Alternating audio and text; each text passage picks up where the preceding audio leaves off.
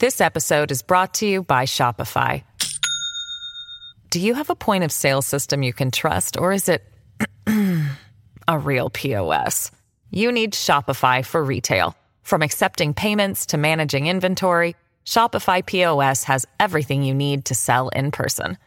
Go to shopify.com/system, all lowercase, to take your retail business to the next level today. That's shopify.com/system.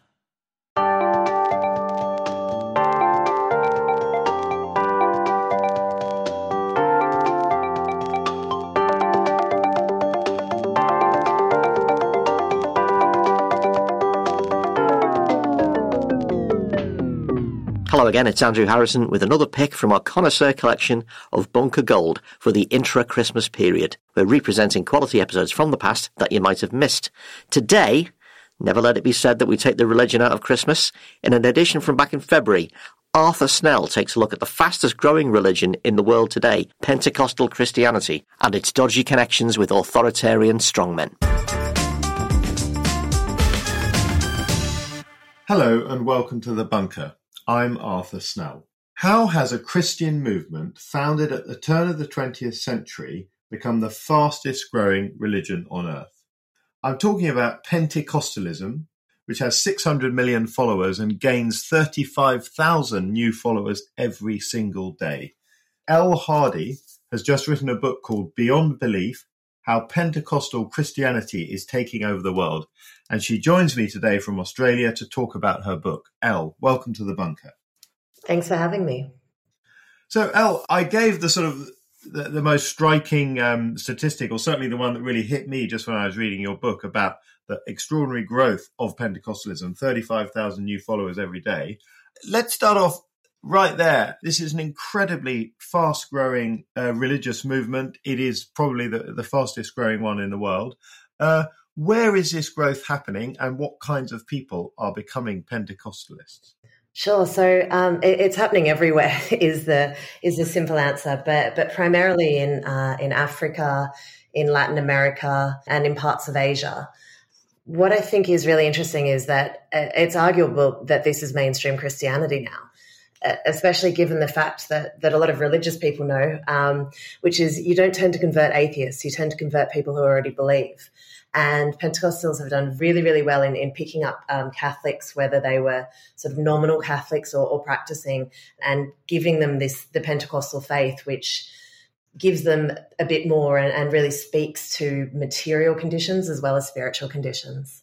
Yeah, and that's a really interesting point. You make it in the book. Take a country like Brazil, largest country in Latin America, huge population. Most people probably think of Brazil as a strongly Catholic country, and you imagine that the Catholic Church is very powerful in Brazil, which it certainly is. But that power is under real threat, isn't it, from the Pentecostalists? Very much so. We're sort of in a period now where there may be more Pentecostals than Catholics, or at least that there will be in the next 10 years in Brazil. It's really especially speaking to people in the global south. It's austere. It's energetic. It's, the miraculous. It's giving people hope. Health and wealth of what we tend to say is what really gets people into the tent. So it's speaking to their everyday needs in ways that the Catholic Church and other forms of religion traditionally haven't. We should probably go back to the beginning a bit, and you do that brilliantly in your book, talking about what is Pentecostalism and how did it begin. So perhaps you could sort of give a little slice of that to the listener. The best way of describing it is evangelical plus. So an evangelical will accept Jesus as their Lord and Savior and be born again. Pentecostals do that, but then they're also born again in the Spirit, which means that they're filled with the Holy Spirit and then manifest 9 gifts in the Bible that were described. That's best known through speaking in tongues, although we're seeing fewer and fewer converts these days speak in tongues. And it's often embracing the miraculous in those gifts of the Spirit. And that is something that we see over and over again in all these different cultures and parts around the world that really means a lot to people. So you mentioned that the speaking in tongues, if I remember my Bible rightly, in the Acts of the Apostles, Jesus' original followers sort of got the power to speak foreign languages so that they could take Christian message to new communities. But a version of this has become central, or certainly in the earlier days of Pentecostalism, was central to that definition of who is a Pentecostalist. Is that right? Very much so. And even today, there is that spirit is very much alive.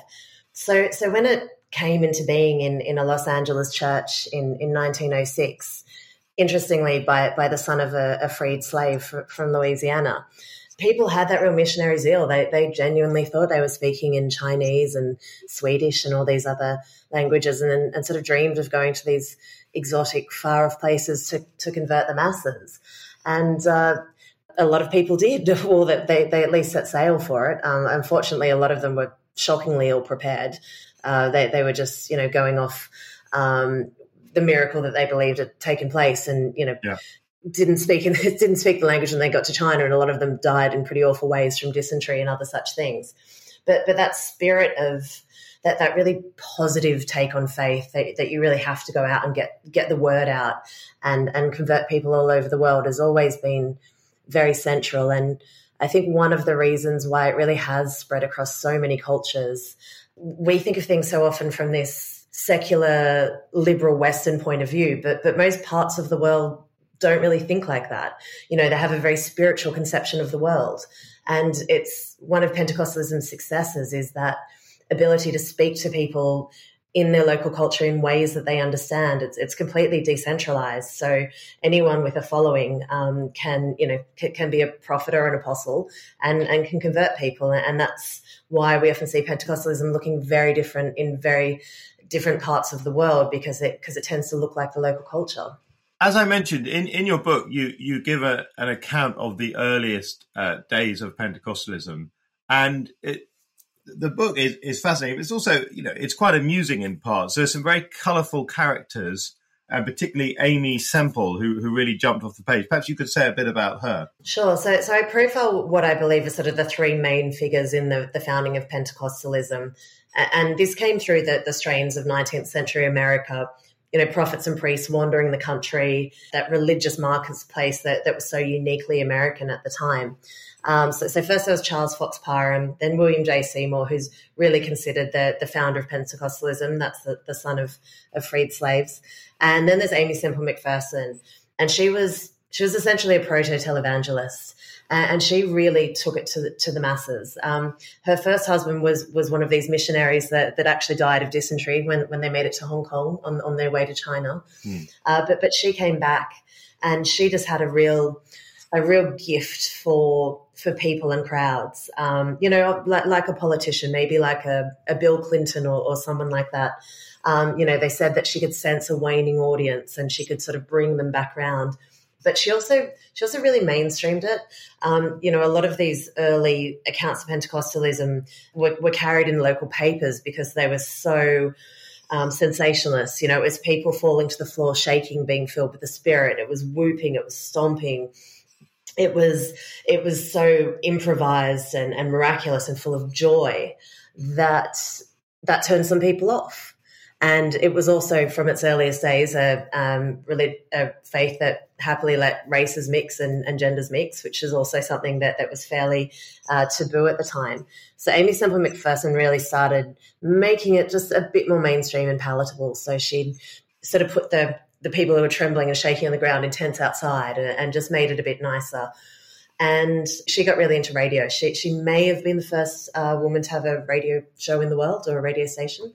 And she really understood about getting that message out there and being able to speak to so many people in so many different places at once with this very inspired, muscular, very, very new take on Christianity.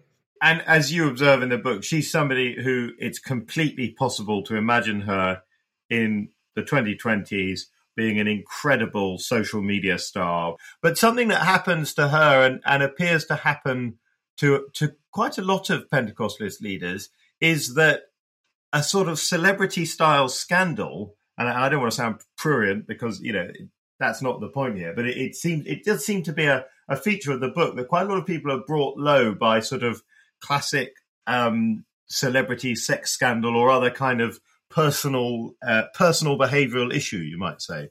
Yeah, it really seems to happen over and over again. I mean, we've seen it recently with various scandals in the Hillsong Church, which is one of the best-known Pentecostal brands, as they might say, in the world. And yeah, I think it's really because that leader isn't, they don't go through any theology school. They often very deliberately are, anti-intellectual and in that regard. There's no overarching authority, so it really just is someone who can pull a crowd. That can be positive. In Brazil, one of the real defining features is it's, not some guy who's been educated in Portugal and has dropped into your favela to bring the word from the Pope. It's a local guy who grew up with you and who looks like you. He speaks the same lingo as you. So that's that's a very powerful thing and certainly central to this real rise and conversion that we're seeing.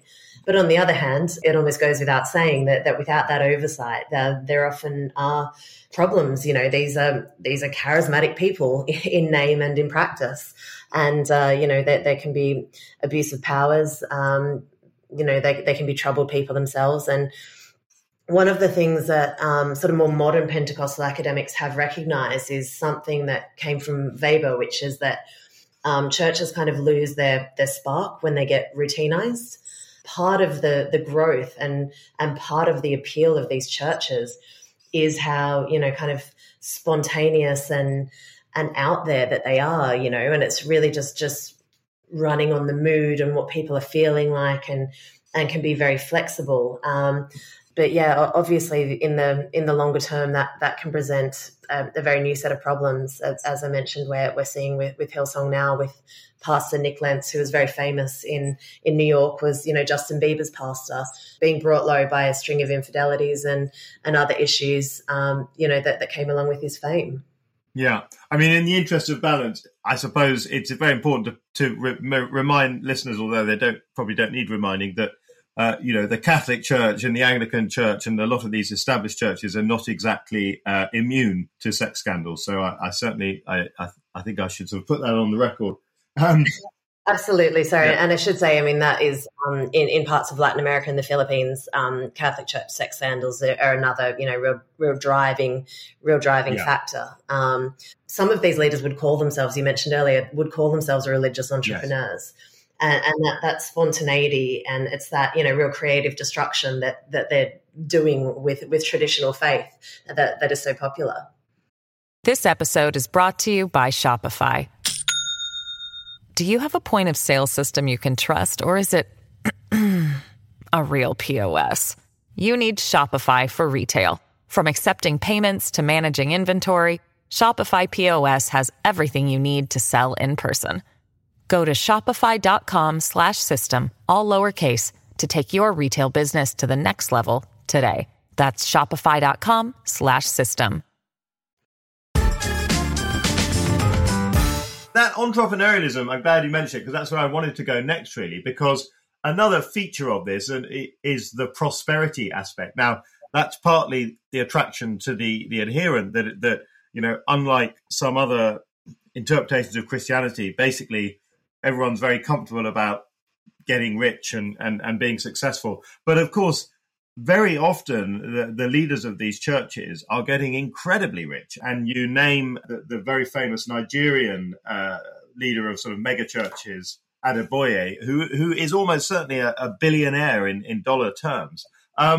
So is there any degree to which people become a bit cynical that they might be basically joining a sort of pyramid scheme business and they're gifting money to somebody who's sort of coining it? Certainly. So not all preachers are, riding around in private jets, although I've certainly met some of them.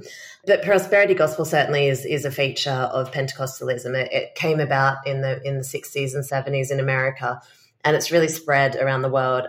Places like Nigeria and Brazil particularly, it's very popular.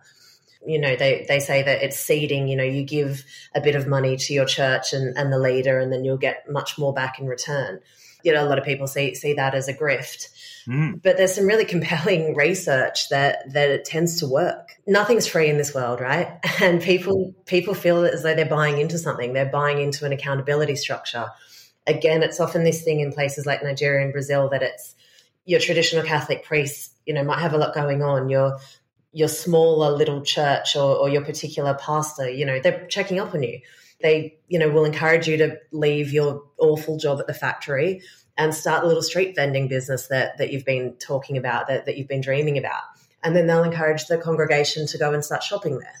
And people, when they buy into this structure of accountability, it's often as well getting their life together. And, it's really powerful in getting people off the drink and gambling and things like that. So people often have this really great story, and then it tends to bring other people in as well. And it's often around that prosperity. I've seen people in Brazil before work praying with their wallet on top of the Bible and holding it aloft to the sky.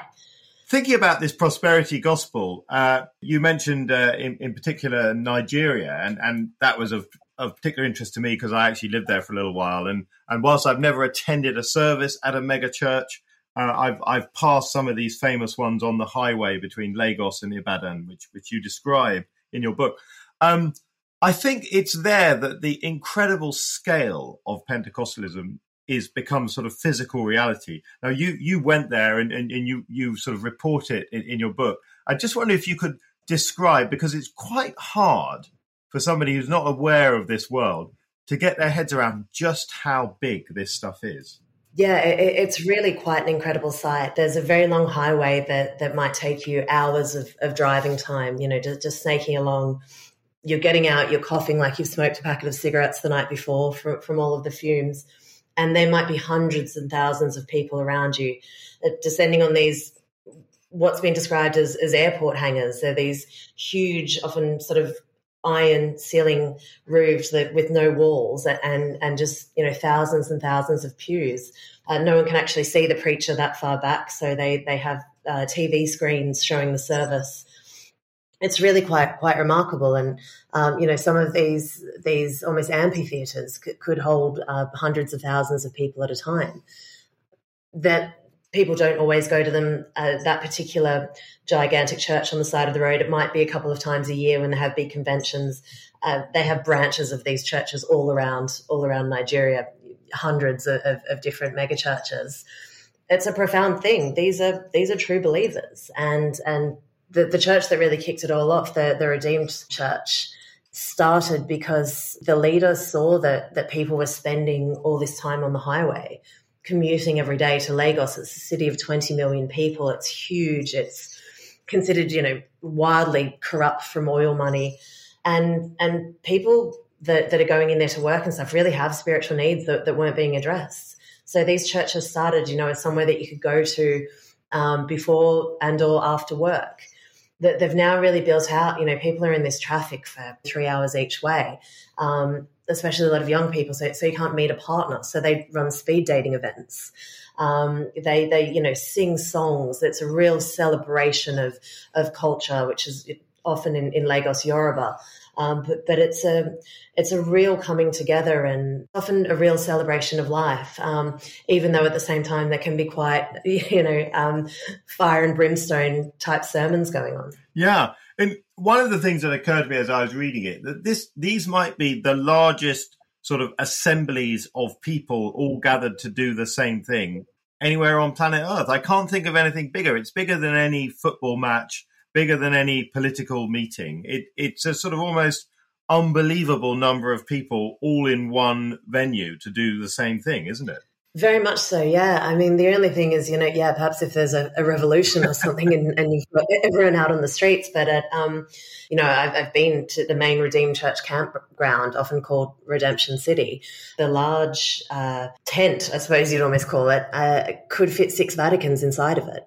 The small one could fit 3. I only got a chance to go around the small one, and it's 1 kilometre by 1 kilometre.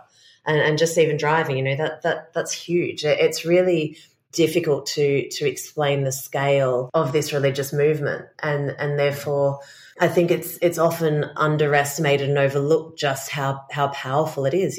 As I said, just how many people they're getting in the tent. 35,000 converts a day is the capacity of Lourdes and Change. Yeah. It's huge and it's happening. And I think it's one of the sort of great overlooked stories of our time. Definitely. As you mentioned, Nigeria for example, is a country where people live very tough lives. And as I mentioned, I've spent time there.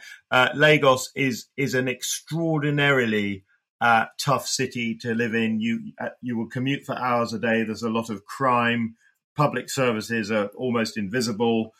So in some senses, it's easy to understand how a church like this, which gives you a whole life, as you mentioned, but there's another side to Pentecostalism, which we haven't talked about, which is really some of the fundamental kind of social beliefs.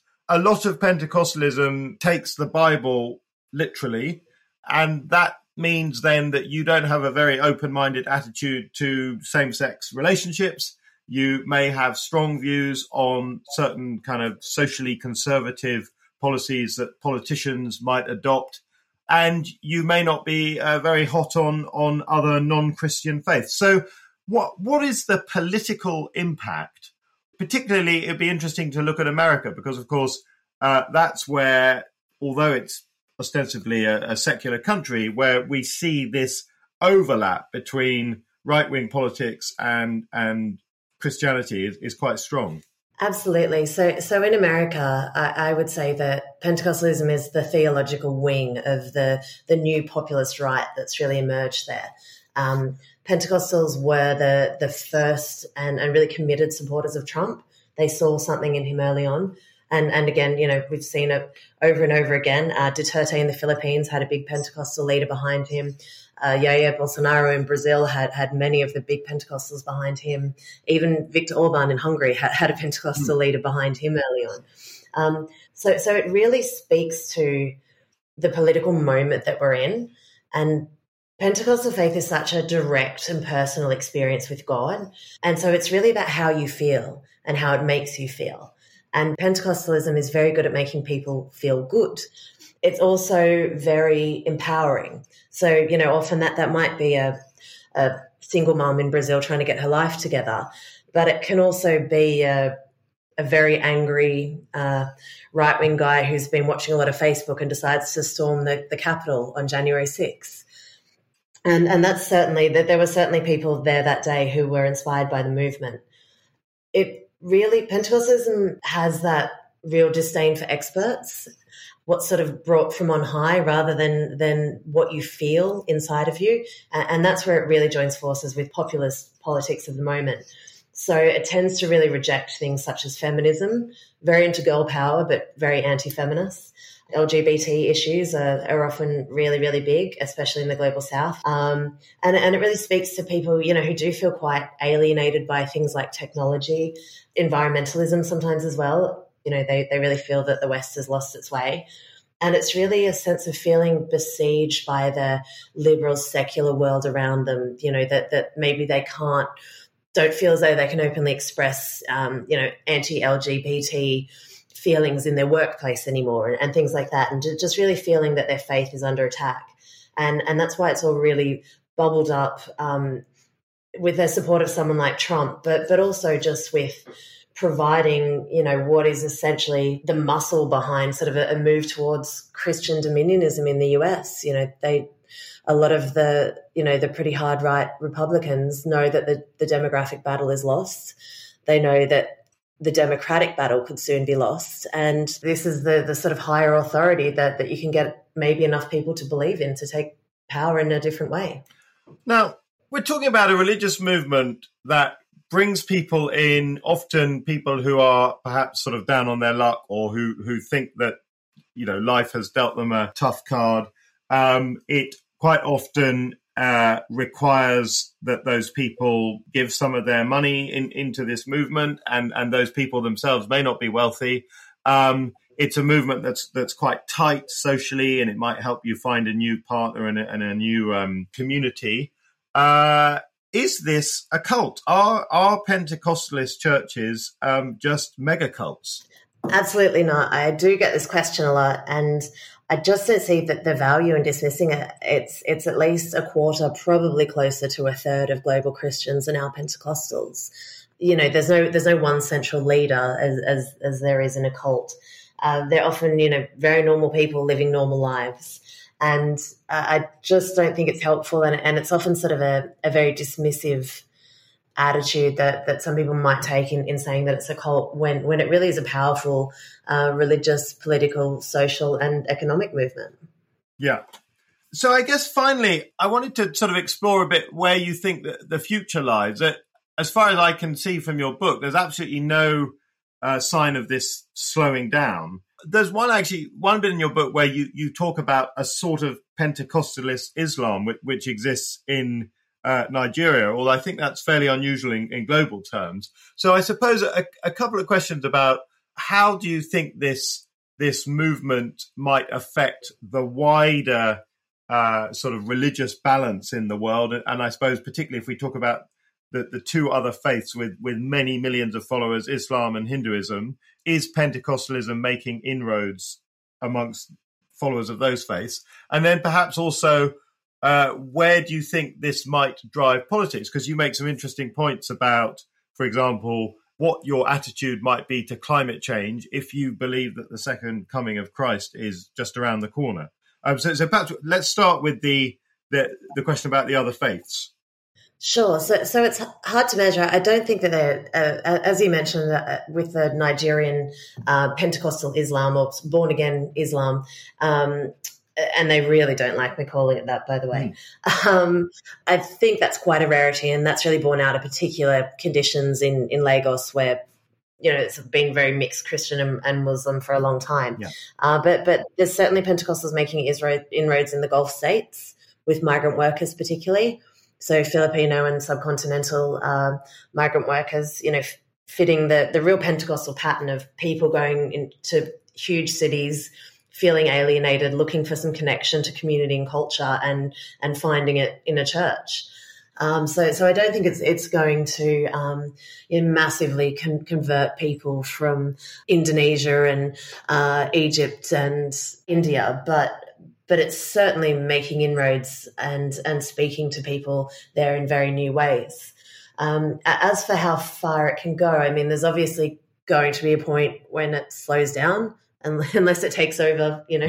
Well, my book is how it's taking over the world, so maybe. But I mean, I think there'll be a point where it slows down. What I think will be really interesting is that we have seen this real explosion in conversion since the early 80s, and particularly over the last 20 years. And what is one of the really powerful things about Pentecostalism is that born-again moment for people. It's a real demarcation in their life where they see things before and things after. And that testimony and that feeling that it changed your life is such a powerful thing. I can't overstate that. So I think, you know, perhaps when there's second and third generations of people born into this faith that don't have that demarcation, maybe they'll slow down a bit. Maybe there'll be even, you know, bigger and better competitors that slide into this space. I'm not sure. It's going to be very interesting, but certainly for the moment, it's still moving apace and still converting large swathes of traditional Christian denominations. And even where it's not converting them, it's often changing the way that some of these traditional faiths are going about their practice. Yeah.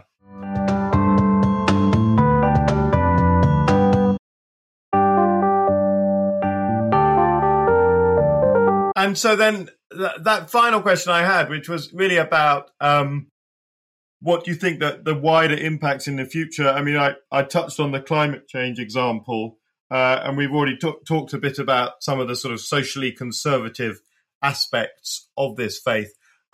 Is Pentecostalism going to drive a more conservative politics, particularly in the countries where it is particularly prevalent? So Brazil, the United States, one or two other countries around the world. It's certainly going to, and it is right now, really fortifying right-wing politics. You know, like I said, it's that theological wing, and it's also giving people, you know, in the States and elsewhere, and if you say, okay, well, if you don't want democracy, you know, what do you want? And they'll say, you know, a biblical Christian state. So it's giving both believers and maybe non-believers on that side of politics an idea, I suppose, of you know, something else that might work, an alternative. It's empowering for better, and it's empowering for worse at times, and it's giving people that sense that they can live victorious lives. Pentecostals are really great at online stuff and social media. So particularly in the pandemic, I've sort of watched groups of people online go into some pretty dark places by finding some, really fiery preachers and sermons on things like Facebook, and sort of getting down these rabbit holes themselves and really getting fired up about their anger and using that Pentecostalism and using some of the biblical verses to really say that, it's not just about saving me. We've got to transform society. We've got to do all this. And it's that real inspiration to people, as I said, for better and worse. And unfortunately, I would say that a lot of people, particularly in sort of right-wing and conservative politics, it's often inspiring for the worst, in that it's fairly hostile to liberal secular democracy, which is, has its problems, but I'm not sure I'm a fan of the alternatives. Well, I couldn't agree more on your last point, and I think that's a great point to sort of end this discussion. As I mentioned, Elle Hardy's book, Beyond Belief, How Pentecostal Christianity is Taking Over the World, a fascinating read. So, Elle, thank you so much for joining me in the bunker. Thank you for having me. Listeners, remember there's a new Bunker Daily every Wednesday, Thursday and Sunday, with Start Your Week on Mondays, the main panel show on Tuesdays and the Culture Bunker on Saturdays. Be sure to subscribe so you don't miss out on any new episodes. If you like this episode, why not share it with 3 friends using the Bunker Up hashtag? You can also back the Bunker on the crowdfunding platform Patreon. Just see our Twitter or Facebook, or search Patreon Bunker Podcast. The Bunker was presented by Arthur Snell, with audio production from me, Robin Lieber. The Bunker is produced by Jelena Sofronevich and Jacob Archbold. Group editor is Andrew Harrison, and lead producer is Jacob Jarvis. Theme tune is by Kenny Dickinson, and The Bunker is a Podmasters production.